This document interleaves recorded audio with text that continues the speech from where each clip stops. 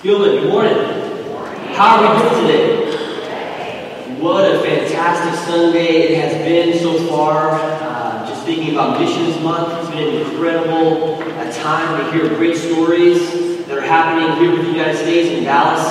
It was just a great privilege and an encouragement to me to see Reggie and Veronica get baptized today. And I just thought to myself, you guys remember the day that you were baptized? You guys remember that day and you got out of the water and you either went, you got your new clothes on, and I just remember the feeling that day of something different. Something magical seemed to have happened, something that was beyond the ability to communicate. I just remember this almost like it was something supernatural that took place. And I'm just thinking about this and how consistent this is within Scripture. Because if you look at, especially the story of Acts, and you look at the time when people are converted to become a disciple of Jesus, and they're baptized, and they receive the Holy Spirit, the magic happens. It's almost as if the story begins. Crazy things happen. Adventure begins. The Lord takes them to places they could never imagine. And Scripture later on speaks of this too, about this identity that we have as new creations in our following of Jesus. 2 Corinthians 5, we are new creations. We become ambassadors to Him. In fact, I was doing some reading about just what does it mean to be a disciple of Jesus. And when we make this commitment to follow Jesus, how has our identity changed? And in the book, let's see, what's the title of this book? A Theology of Personal Ministry by Gibb Martin and Lawrence Richards. Anybody read that book? In this book, he gives a list of things that happen when we are transformed and become a disciple of Jesus. When we become a Christian, number one, we become part of the people of God. Number two, we are part of a new covenant people. Number three, we are a kingdom people. Number four, we become a servant people, called to serve those in our neighborhoods, in the world around us. Number five, we become empowered people. Number six, a gifted people. And that last one, gifted. And that's what we're going to talk about today, this idea of being gifted by the Spirit because of our relationship with Jesus. What does this mean to be gifted? What does the word gifted mean? And what does it mean to be spiritually gifted by the power of the Holy Spirit? Well, you'll find a ton of definitions out there, lists, and different definitions that go in. And the one that I found that I felt was pretty true to Scripture that we'll go in later is that a spiritual gift is a special divine empowerment bestowed on each believer by the Holy Spirit for the purpose of contributing to God's mission. And by my account in Scripture, when I counted, there was about 25 specific gifts that were listed in the Bible. And unfortunately, acidic sweat was not one of them, although that would have been awesome. And the ability to panic, it wasn't in mine. Maybe in their version you could see that, and that would be so cool. But the list of the gifts that were mentioned in Scripture directly, 25 gifts that I could find, and most of them are found in Romans chapter 12, 2 Corinthians chapter 12, and also Ephesians chapter 4. But we have prophecy, we have ministry or service, we have teaching, we have exhortation, giving, leadership, mercy, wisdom, knowledge, faith, healings, miracles, discernment of spirits, tongues, interpretation of tongues, apostles, helps or benevolence, administration, evangelism, and pastoring. And 5 more gifts are mentioned in other parts of Scripture, like celibacy in 1 Corinthians 7:7, hospitality in 1 Peter 4:9, martyrdom in 1 Corinthians 13:3, and also voluntary poverty in that same verse, 13:3 of 1 Corinthians. And finally, missionary in Ephesians 3:6-9. These are the specific gifts that were listed in the Bible about things because of the Holy Spirit, this power that we're able to use within us. And people in the New Testament, you can see it time and time again, them using these gifts.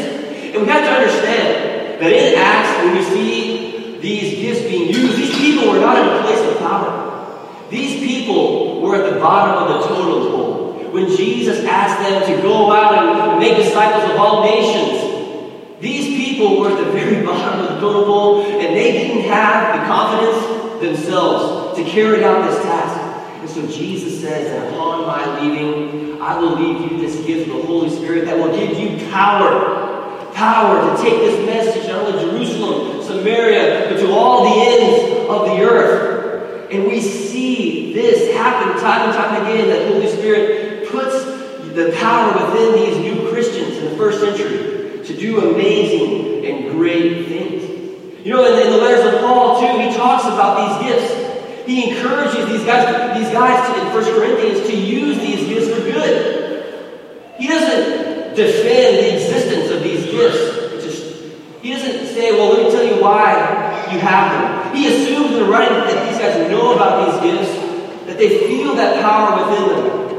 And in 1 Corinthians chapter 12, he writes in verses 4 through 11, there are different kinds of gifts, but the same Spirit distributes them. There are different kinds of service, but the same Lord. There are different kinds of working, but in all of them and everyone, it is the same God at work. Now to each one, the manifestation of the Spirit is given for the common good. To one there is given through the Spirit a message of wisdom. To another a message of knowledge by means of the same Spirit. To another faith by the same Spirit. To another gifts of healing by that one Spirit. To another miraculous powers, to another prophecy, to another distinguishing between spirits, to another speaking in different kinds of tongues, and to still another the interpretation of tongues. All these are the work of one and the same Spirit, and He distributes them to each one just as He determines.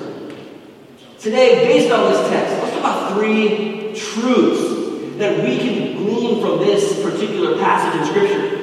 Number 1 is this, is that spiritual gifts are given by the Holy Spirit. It's very clear in Scripture, especially in this passage, that these gifts are not earned, that God arranges these gifts as God sees fit. And these gifts are different. They look different, different people, at different times, different places.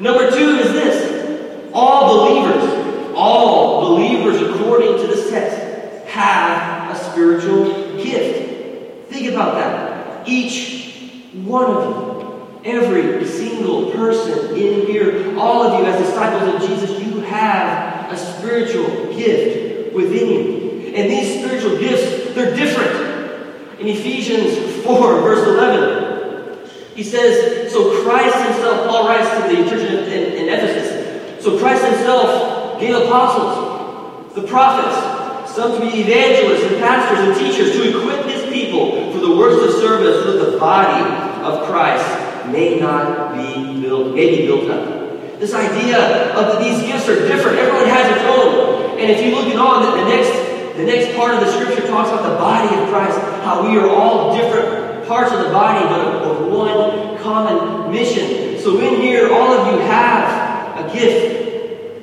And it's different from the next person. Which leads us to the third, is that these gifts are given for the common good of the church. The purpose of these gifts is for the common good of the church, is to advance God's kingdom. You see, these Corinthians, when Paul is writing to them, Paul realizes that these gifts were for their own good, for their own edification, so that they could be propped up and be talked about better than everybody else. But Paul's very clear that these gifts, their purpose, the reason that they are there, the reason they're given by the Spirit is to edify the church. One body, many parts. And get this, that last, in the next chapter, 1 Corinthians 13, what does Paul talk about? Love. And he says that without love, none of these gifts hold any water whatsoever. And here's the challenge this morning for the Skillman Church. As we continue our series on the Holy Spirit, as we read in Scripture that the Spirit gives each one of us these gifts, and we are called to use them for the advancement of God's kingdom. Here's the calling for today.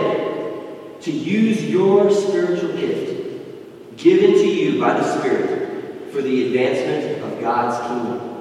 Our vision for this church is that every member is engaged in ministry in and outside these walls according to the gifts that God has given you. I'll say that one more time. Our vision for this church is that every member is engaged in ministry in and outside these walls according to the gifts that God has given you. And our role as ministers and our role as elders of this church, the job isn't to do all the work. The job really is to empower the gift that is within you. For you to take your gifts and use it in your neighborhood, in your work, among your friends. And that is the vision for you, for all of us, to be engaged in ministry with these gifts in and outside of these walls. So the question is, where do we begin? How do we know where to start? How can I tell what gift I have according to the Spirit? And how can I contribute to God's kingdom? Well, we begin, of course, in prayer. In prayer that God can reveal this to us in time, that God can put us in situations. We also pray for those in our community. We ask those who live and walk with us if they've seen things in our life where we could contribute to God's kingdom.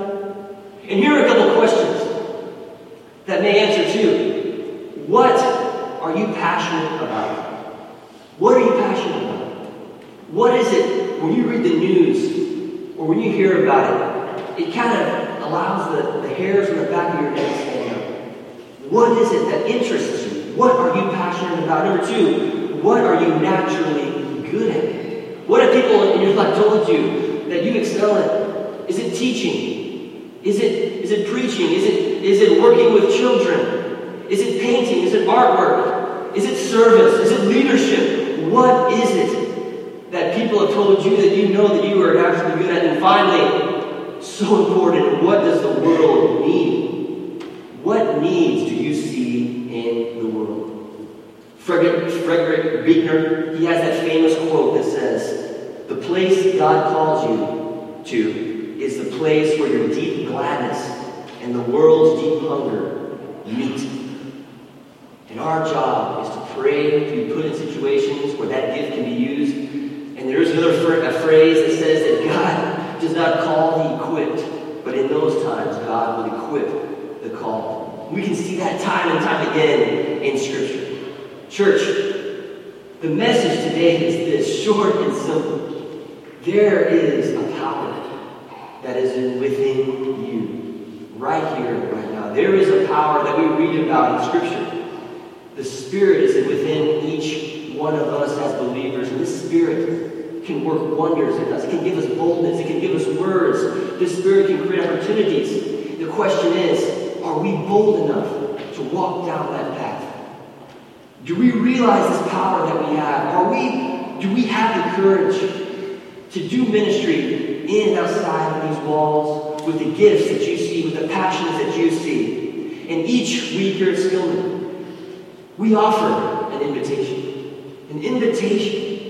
And for today, this is the invitation. The invitation is for you to participate in what God is doing in this world, what God is doing among this congregation, what God is doing among this city, within this country.